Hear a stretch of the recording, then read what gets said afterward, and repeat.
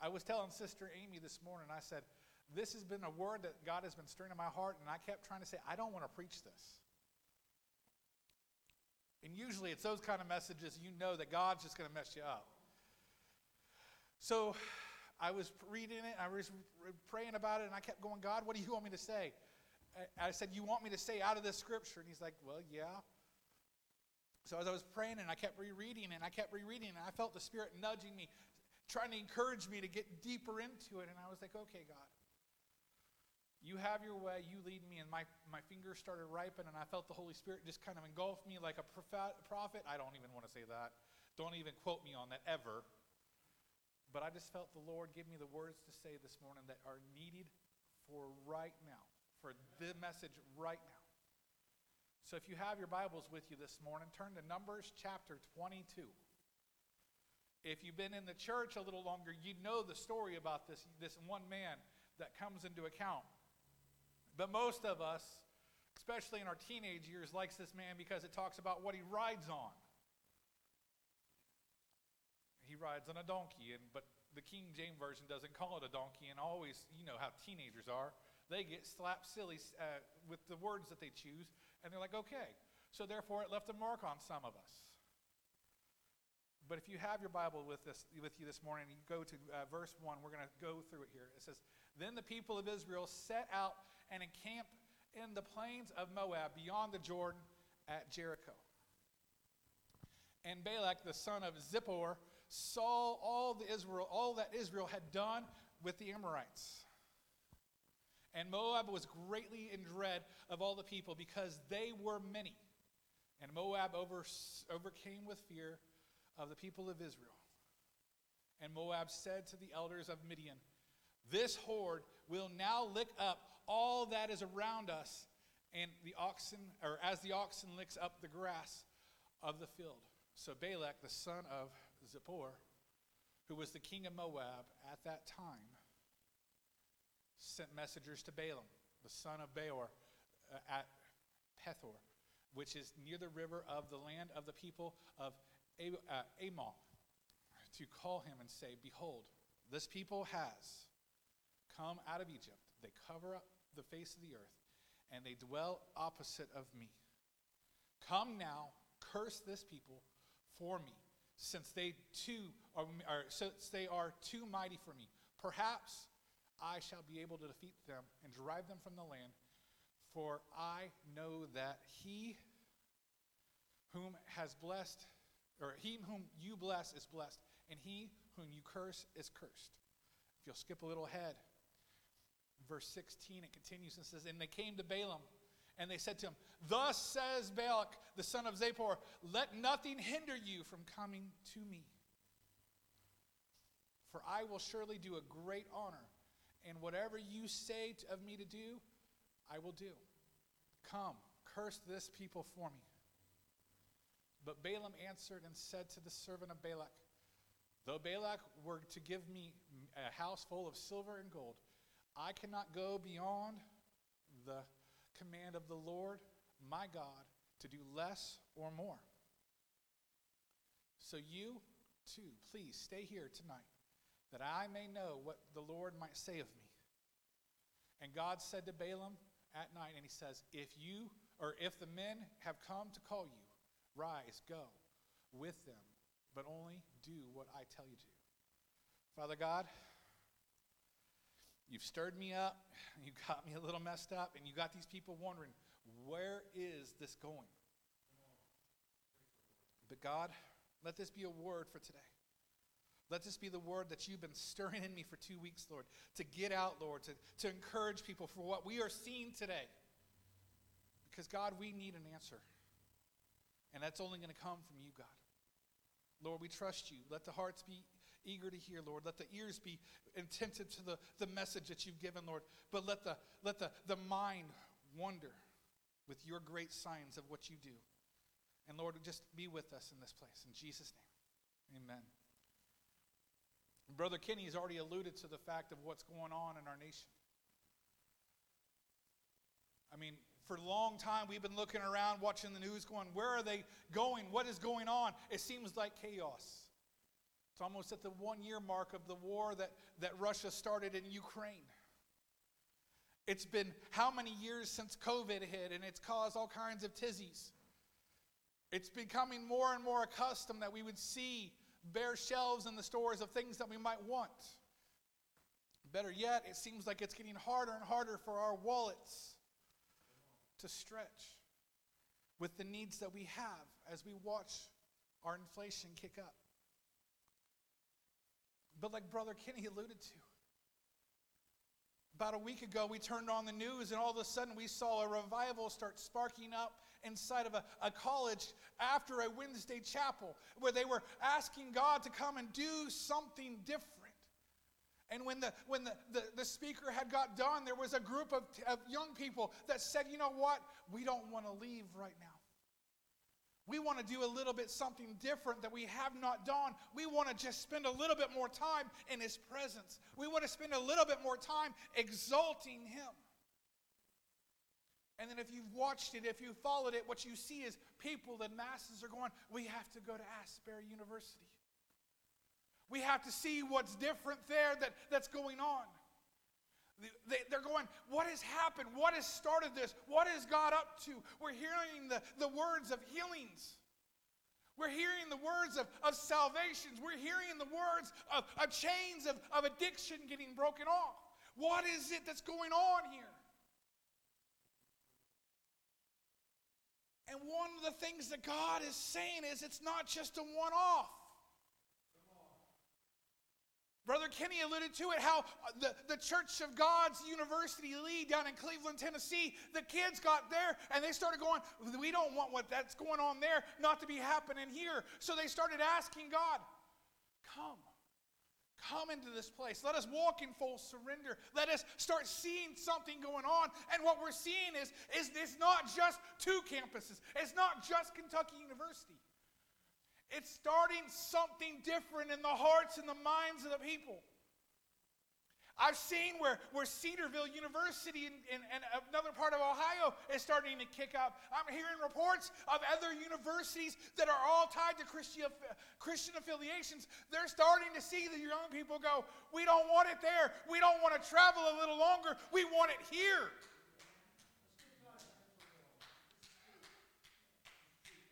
They're saying we want it here. Let me tell you right now, my prayer has been for the longest time, God, I want revival here. I want to see the people set free. I want to see bondage ripped away. I want to see salvations just coming day after day, an occurrence as people come in here and are hungry and thirsting after His righteousness. See, we need to start hungering and thirsting after spending time with God. That's what the Bible challenge is all about. That's what going through as we're looking at the Word and we're looking to see what God is doing in our lives is all about. It's about asking God in our prayer time, saying, God, I'm done with me. I need you to step in. That's what reading our Word, when we're done looking around for the answers, when we look and we start reading it and we start seeing the truth become exposed.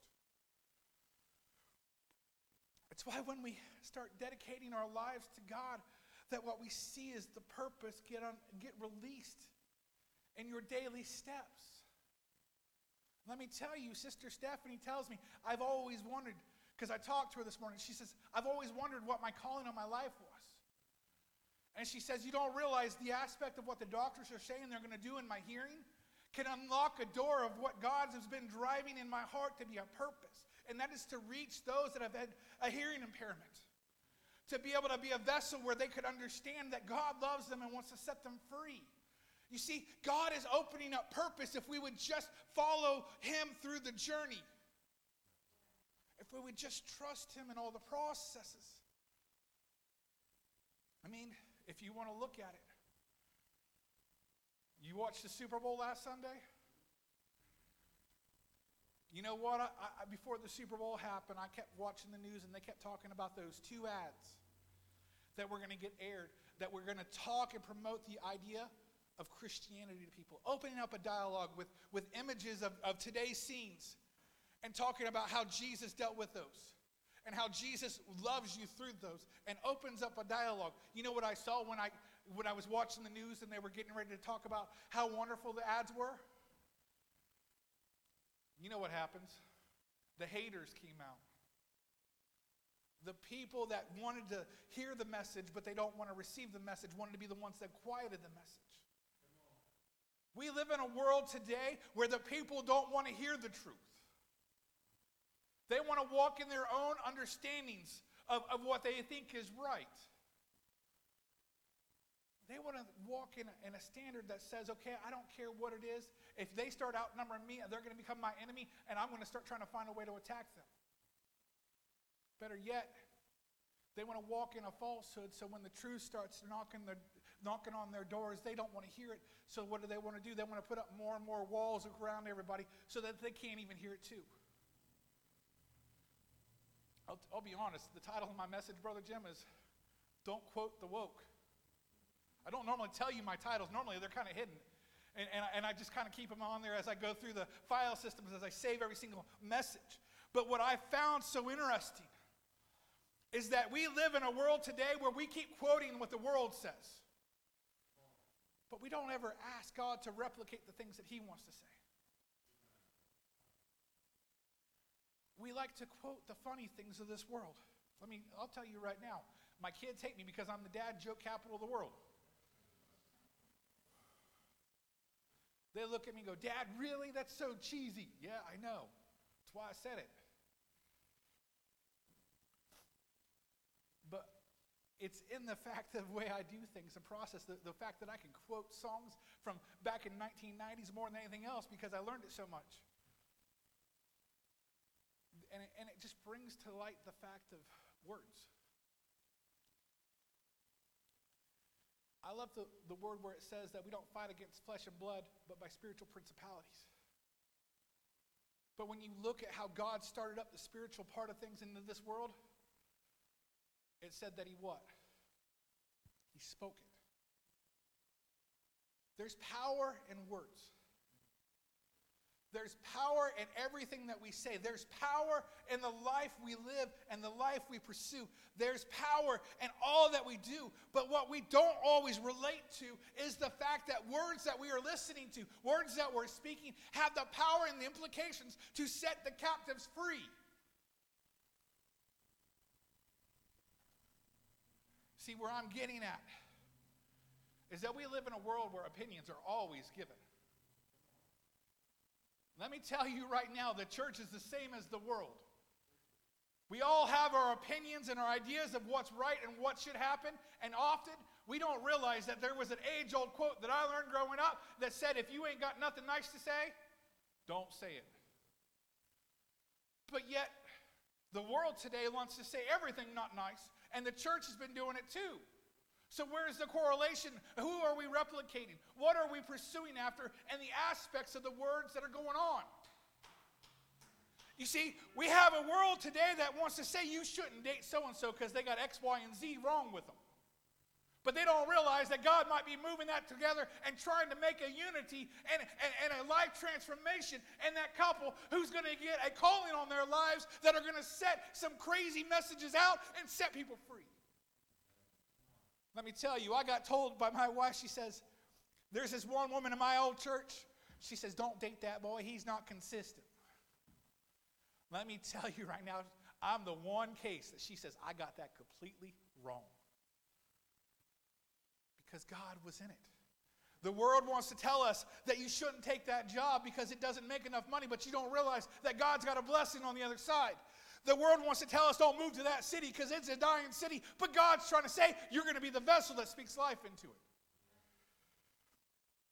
Better yet, the world wants to say don't go to that church because they'll indoctrinate you with some crazy stuff. But they don't realize that there's truth being spun. It's kind of crazy to think that today words are so more powerful than we'd ever understand.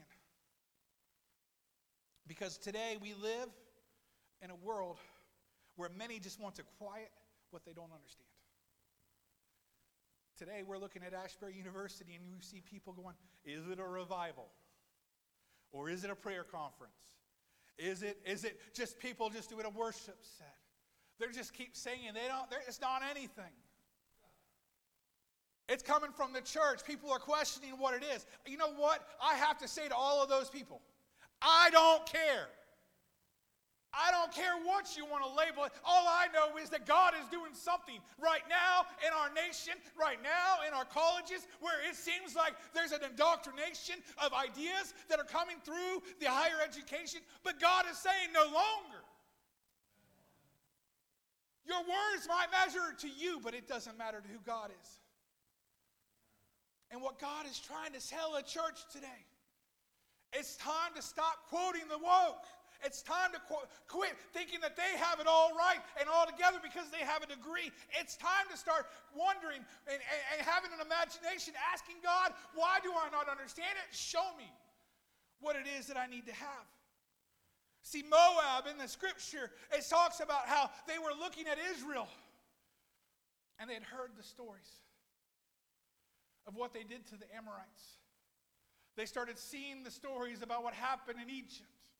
They started hearing the stories about how God had sent Moses and he said to Moses, or Pharaoh, let my people go. And they started hearing about how God had sent the plagues.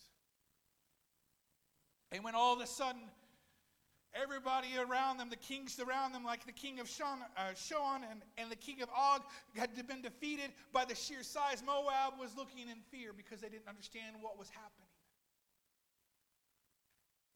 So their response is the same response that's in human nature. Stop it. Stop it. So they sent messages to the guy that they hoped would be one that would help set them free, Balaam. And Balaam's hearing this and he says, okay. But you know what I find interesting? Most people only relate God to when he sent Moses. Most people only relate God to Abraham. They don't relate God to Balaam because of the fact that he didn't follow the message. He wasn't an Israelite. He wasn't of the tribe. But you know what? The Moabites and the Amorites and all of them came out of the seed of Abraham. They came out of the seed of Isaac through Esau. And they started building up. So they knew who God was. But the problem that they had in their relationship was they took God, the God who we serve, Yahweh, who we cry out to, and they put him in a box. But it wasn't until they needed him that they would actually seek out a prophet of his, who would actually proclaim the word, who God was speaking through. They were waiting for the different words to come through. How many of you have experienced in your life where you started walking closer to God? And then all of a sudden, out of the woodworks, everything seems like it's going peachy keen. And everybody starts looking at you going, what's so different about you? Have you ever had somebody ask you that? What makes you so special that God would love you, that you have to walk in this holier-than-thou kind of mentality? What makes you not want to go drinking anymore? What makes you not want to go smoking them cigarettes? What makes you not want to go to the bar? What makes you not want to go watch them movies in the theater any longer? What makes you not want to listen to that good old rap music that we're listening to that talks about slapping them? I'm going to leave that to your imagination. What makes you so different? You see what I'm saying here is that when we start walking closer to God, people come out of the woodworks and they want to ask you, what makes you so different? What makes you so different than me that you think that you're more righteous than me? You know what I tell people when I ask that question? Nothing. What makes me better than anybody else? Nothing. What makes me worthy about this pulpit and the microphone that I have? Nothing. The only difference that I have on me is that God put me in this position and he still called me to proclaim the word. And the second he calls me to get out of the pulpit, I'm going to get out of the pulpit because it's not about me. It's about him.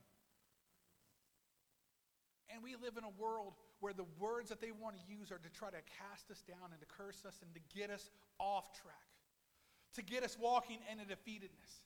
You see, that's the same age-old trick that the old sly-foot Satan was using in the garden. When he looked at Eve and he says, will you surely die? You see, he's a good wordsmith. He can put words together that sound good and actually articulate very well. But there's no truth in it. There's no aspect of relationship within it. And what we're trying to get at and what we're trying to really pursue after is the truth in all of our lives. Because God is trying to build up a kingship in us. He's trying to build up a priesthood in this church. He's trying to get his people to start finally living fully sold out for him. But we're walking through this wilderness of this life, trying to make our way, trying to just get ourselves into different places that we think are right. And we keep faltering. And we keep failing. And we keep having struggles. Why is that? Because words affect us. Let me tell you a story. In 1886, there was this Baptist preacher down in North Carolina and Tennessee. He started reading his word and he started going, what is going on? What is this that I'm reading? And then he started meeting up with 8 other people. And he started asking questions, and they started reading their Bible, and they started praying. And all of a sudden, God spoke to them so clearly that there was something more to their relationship. So what did that preacher do? He cast off the Baptist title. He says, I'm not about labels. And I'm going to start preaching a word that God's given me in this word, and I'm going to start letting it be relational and making it be transformational. And what did we start seeing? We started seeing a revival start sparking up. You don't realize it right now. You're in a place that's part of that revival that sparked in 1886. He was one of the very first preachers within this Church of God denomination. It's R.G. Sperling. And it was in those aspects that people started going, why is it so different? They started putting labels on it. They started asking, what makes you so great? Let me tell you, when we don't understand what we like or what we would think should be fit, we put labels on it. Labels are great. I label my food so my kids don't eat it.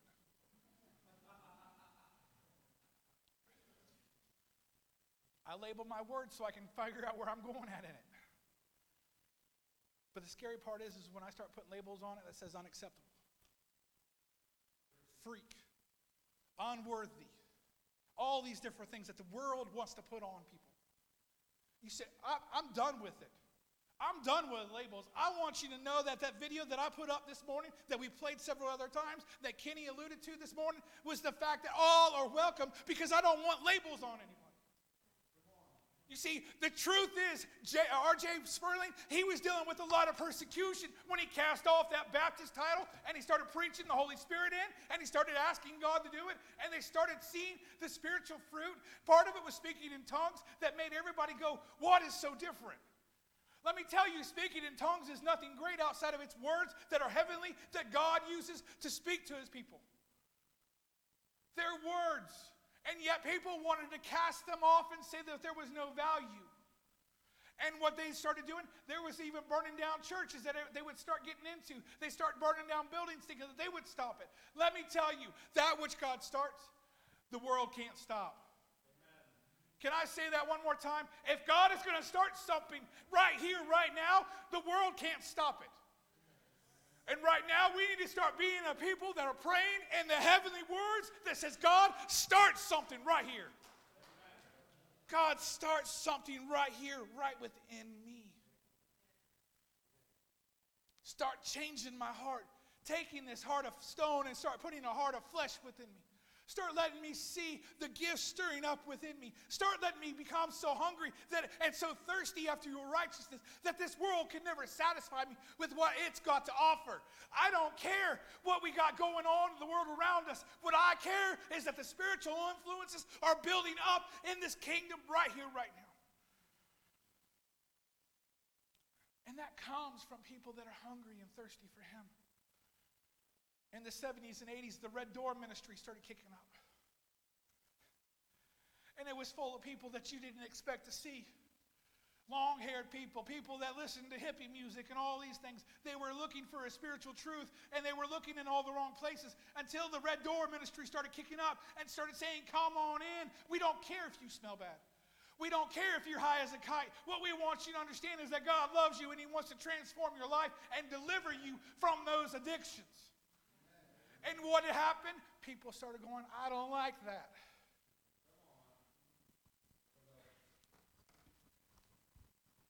When things that are different happen, we put labels on them. And we start rejecting them. We start saying it's bad, it's expired, it doesn't make sense. But what God is trying to tell us today, it's time to get ready for something new. Amen. I don't know about you. Are you ready for some new? Because God doesn't like to do the same old, same old. God likes to stir up a new wind, a new fire, a new hunger, a new thirst. He's looking for the people that says, I want something new. Is that you this morning? Are you saying, God, I want something new? I'm done with the old way. I want the new way. I want the heavenly way. God, I want a revival, a new revival. Not one of those great awakenings that I read back in 1800s that happened.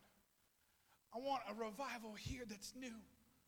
I want a revival here where God is just breathing so heavily upon us, church, upon our lives, that we can't separate it any longer. See, that's got to be the heart of his people. It's got to be the heart of his people where we start saying, God, I love you so much. Have it all. We've been preaching it for a couple weeks now. God, have it all. The book of Leviticus talks about how God is setting up orders and places so that we realize that we need to have him have it all. And he's making us walk through wilderness valleys where he's saying, are you going to surrender it to me yet? Are you going to surrender it to me yet? I've made you more numerous. I'm building you up. I'm putting you in a place where you can exalt me. Are you going to surrender it yet? But better yet, we live in a time where the enemy's still trying to get us stopped. He wants to stop it before it even starts. He wants to discourage you before it even starts. He wants to try to get people to curse you before you could ever get the blessing that's coming to you. I'm not talking some prosperity gospel. See, the blessing of God is not done in your bank account. The blessing of God's not done in your health. The blessing of God is done through your soul, where he's awarded you the salvation, where he says, I'm going to do good things through you by your life as you become the vessel that's poured out for me. That's a hard message for many in the pews, many that are watching online, because we like the religiosity of church. Let me tell you, I am not a religious person. Can I say that again? Sister Joyce, can I say that again? I'm not a religious person. I'm a relationship person with my Heavenly Father, who I get to wake up to and know that he's right next to me. You could wake up and say, Lord, thank you for this morning. Lord, have your way in my day. But God, right now, I just want to spend a little bit of time in your presence. That's something that you could do. It's the relationship. It's not the religion. It's the relationship that changes you. Let me tell you right now, when I married my wife some 15 years ago, I was a different man. She's tried to change me, Sister Phyllis. And you want me to tell you the sad truth? She has. She's made me better. She's made me more compassionate. She's made me more patient. Let me tell you, God's going to do the same thing to you if you wake up in that. It's not about a religion. It's not about the rules that you can't do. It's about the rules that God says, I love you, that I'm going to lead you to do this. I'm going to help you do right. I'm going to help you walk accordingly. I'm going to help make you this thing called holy. Because it comes only through spending time with him. I'm done with putting labels on people. You see, the people of Israel were walking around in the wilderness valley. They were waiting for God to take them in the promised land. But they were such a wicked people. The word actually calls them stiff-necked. Don't look at your neighbor and tell them, I know who's stiff-necked in this church. But the truth is, we all struggle with that. We all struggle with the effect of this human structure where we fight against the spiritual truths within our lives because the enemy's trying to win that war where you got an angel on one shoulder and the devil on the other. You know how the cartoons put it all the time? Or am I the only one that grew up watching Looney Tunes? We're always battling back and forth. And what I find so interesting was even through all the struggles, even through all the naysaying, even through all the complaining, God was still looking after his people. No, he didn't promise them all to go in the promised land, but he says, you're still my people. I've not rejected you. Let me tell somebody today, God's not rejected you. God still loves you enough. That's why he sent his son on the cross. That's why he let him die on it for your sins, for your punishment of all your wickedness according to his rule and his order. But God says it's not about you paying the punishment any longer, because I'm going to do the thing that you can't do. So I can bring you in relationship with me. But you have to accept it. You have to be willing to hold on to it. You have to be willing to receive it. You see, God is declaring the good word today. Balaam looked at all the servants of the guy that called him out to him, and he says, I can't say anything except for that which God tells me to speak. So what did he do? God finally gave him permission to go, and then we all know the story about how the donkey stops in the track because the angel was going to go against him, because Balaam was really looking at his own bank account thinking, okay, if maybe God will give me a little bit of ability to make some money. Don't believe me? Peter writes about it in 1 Peter.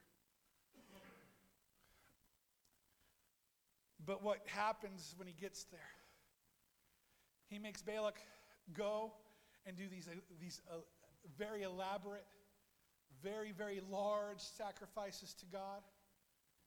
And he says, okay, I'm going to go speak the word that God gives me. And what does he speak? Blessings upon Israel. Blessings. Balak got so upset. What are you doing? He says, I told your servants I can only speak the word that God has given me to speak over this people. He says, okay, well, let's try it one more time. If you do it, I'm going to give you so much money, you're never going to have to go and play the lottery ever again. He says, okay, but I'm only going to speak the word that God gives me to speak for these people. Well, it better be a curse.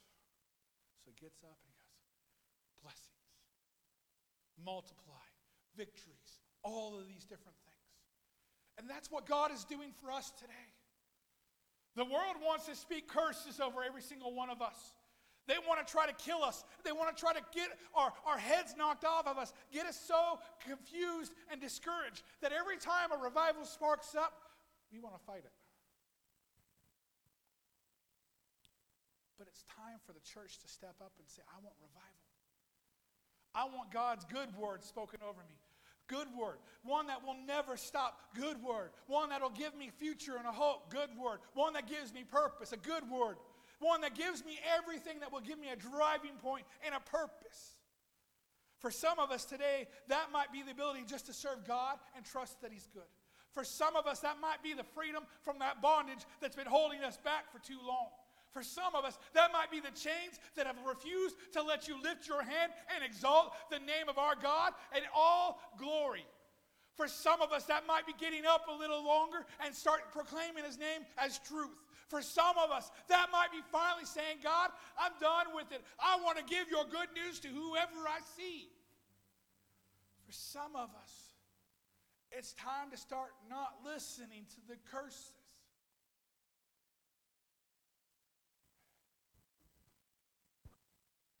For some of us, it's finally just not listening to every bad word that would come up against you. Every discouragement, every time that it seems that God's not hearing you, and you start doubting it, and the people are going, see, God's not real. But what God is trying to stir up is a people like Elijah, who was making fun of all the worshipers of Baal, and they're watching them cut themselves on the Mount Carmel experience. And he starts saying, you know what? You are just doing all the false stuff. I'm done listening to all your garbage. It's time to start putting my God to the true test. It's time to show you who the God that I serve and how he's so awesome. It's time to watch the fire fall. We got to start expecting a new thing. But one thing will always stand. Isaiah 40, verses 8 says, the grass withers and the flowers fade, But the word of our God stands forever. If you'll stand with me this morning. I think someone needs to hear this again. The grass withers and the flowers fade. That means when this is all over with, when there's no hope, when it's all dying around us, we have one truth that we can hold on to. And it's that our word of our God stands forever. It's never going to fail. Let me tell you right now, this right here is our bread and butter. This right here is our hope.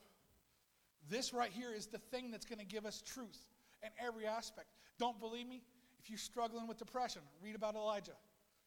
Don't believe me if you're struggling with infertility. Read about the different ladies that struggled with it and God blessed their wombs and anointed them, like Sarah. Don't believe me? Start opening it up and asking God to come into it as you read it. Don't believe me? Start praying a little deeper and watching God do the miracles. See, what God is trying to say is it's time to stop listening to the woke, the confused, the 5-minute messages that have just now popped up, where people think that they're right because they have an idea. And it's time to start quoting the truth. It's time to start showing it how it's still alive today. This word is not dead because God is still alive. And if He's still alive, He's still breathing on it and still bringing a revival through it. It might seem old, but there's some new fire still waiting to come out of it.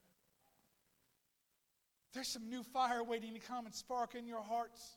There's a new fire that's willing to say, Lord, let the fire of my altar never burn out. Let me put myself on the altar, God, and just let it burn it up and burn away the chaff within me that's all the sin and the garbage and allow me to walk a little bit more free.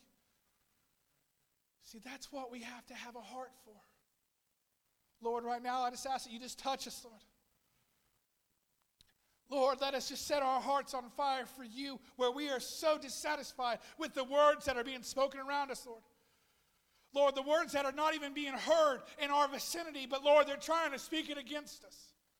God, right now, we just ask that you speak a little louder through the vessels that you need to speak in to our lives. Lord, we speak blessings in our life where we know that we have the salvation through your Son. Lord, we want to hear the blessings, Lord, that it doesn't matter when this life is over. It's just a memory. But God, we get to exalt you in heaven. God, it doesn't matter what we're dealing with because you are still good. God, we got to hold on to the truth that it says that your enemies will be at our table, Lord, and we get to spend time with you while they watch in jealousy. God, it's time for us to hold on to the truths, Lord, that you said that there's only good and not of evil for us. And even better yet, though, even though we walk through the valley of the shadow of death, we have the hope not to fear any evil because you're with us. Lord, your word says so many times that you lead us with your righteous right hand. And though we fall, you'll lift us back up again. But God, we just need that reminder every single day, Lord, as we wake up and say, God, I'm done with the same old, same old. God, I'm over the same old, same old. God, I'm ready to start hearing the truth and stop quoting the negative. God, I'm ready to be the vessel that's poured out on the good news instead of the woke news. God, we want to be so open and transparent with you, Lord, that it doesn't matter what darkness might try to come in, your marvelous light will outshine it. But God, we need you. We need you to have your way in this place. Lord, we need you to give it all to you, Lord, and just let you have it.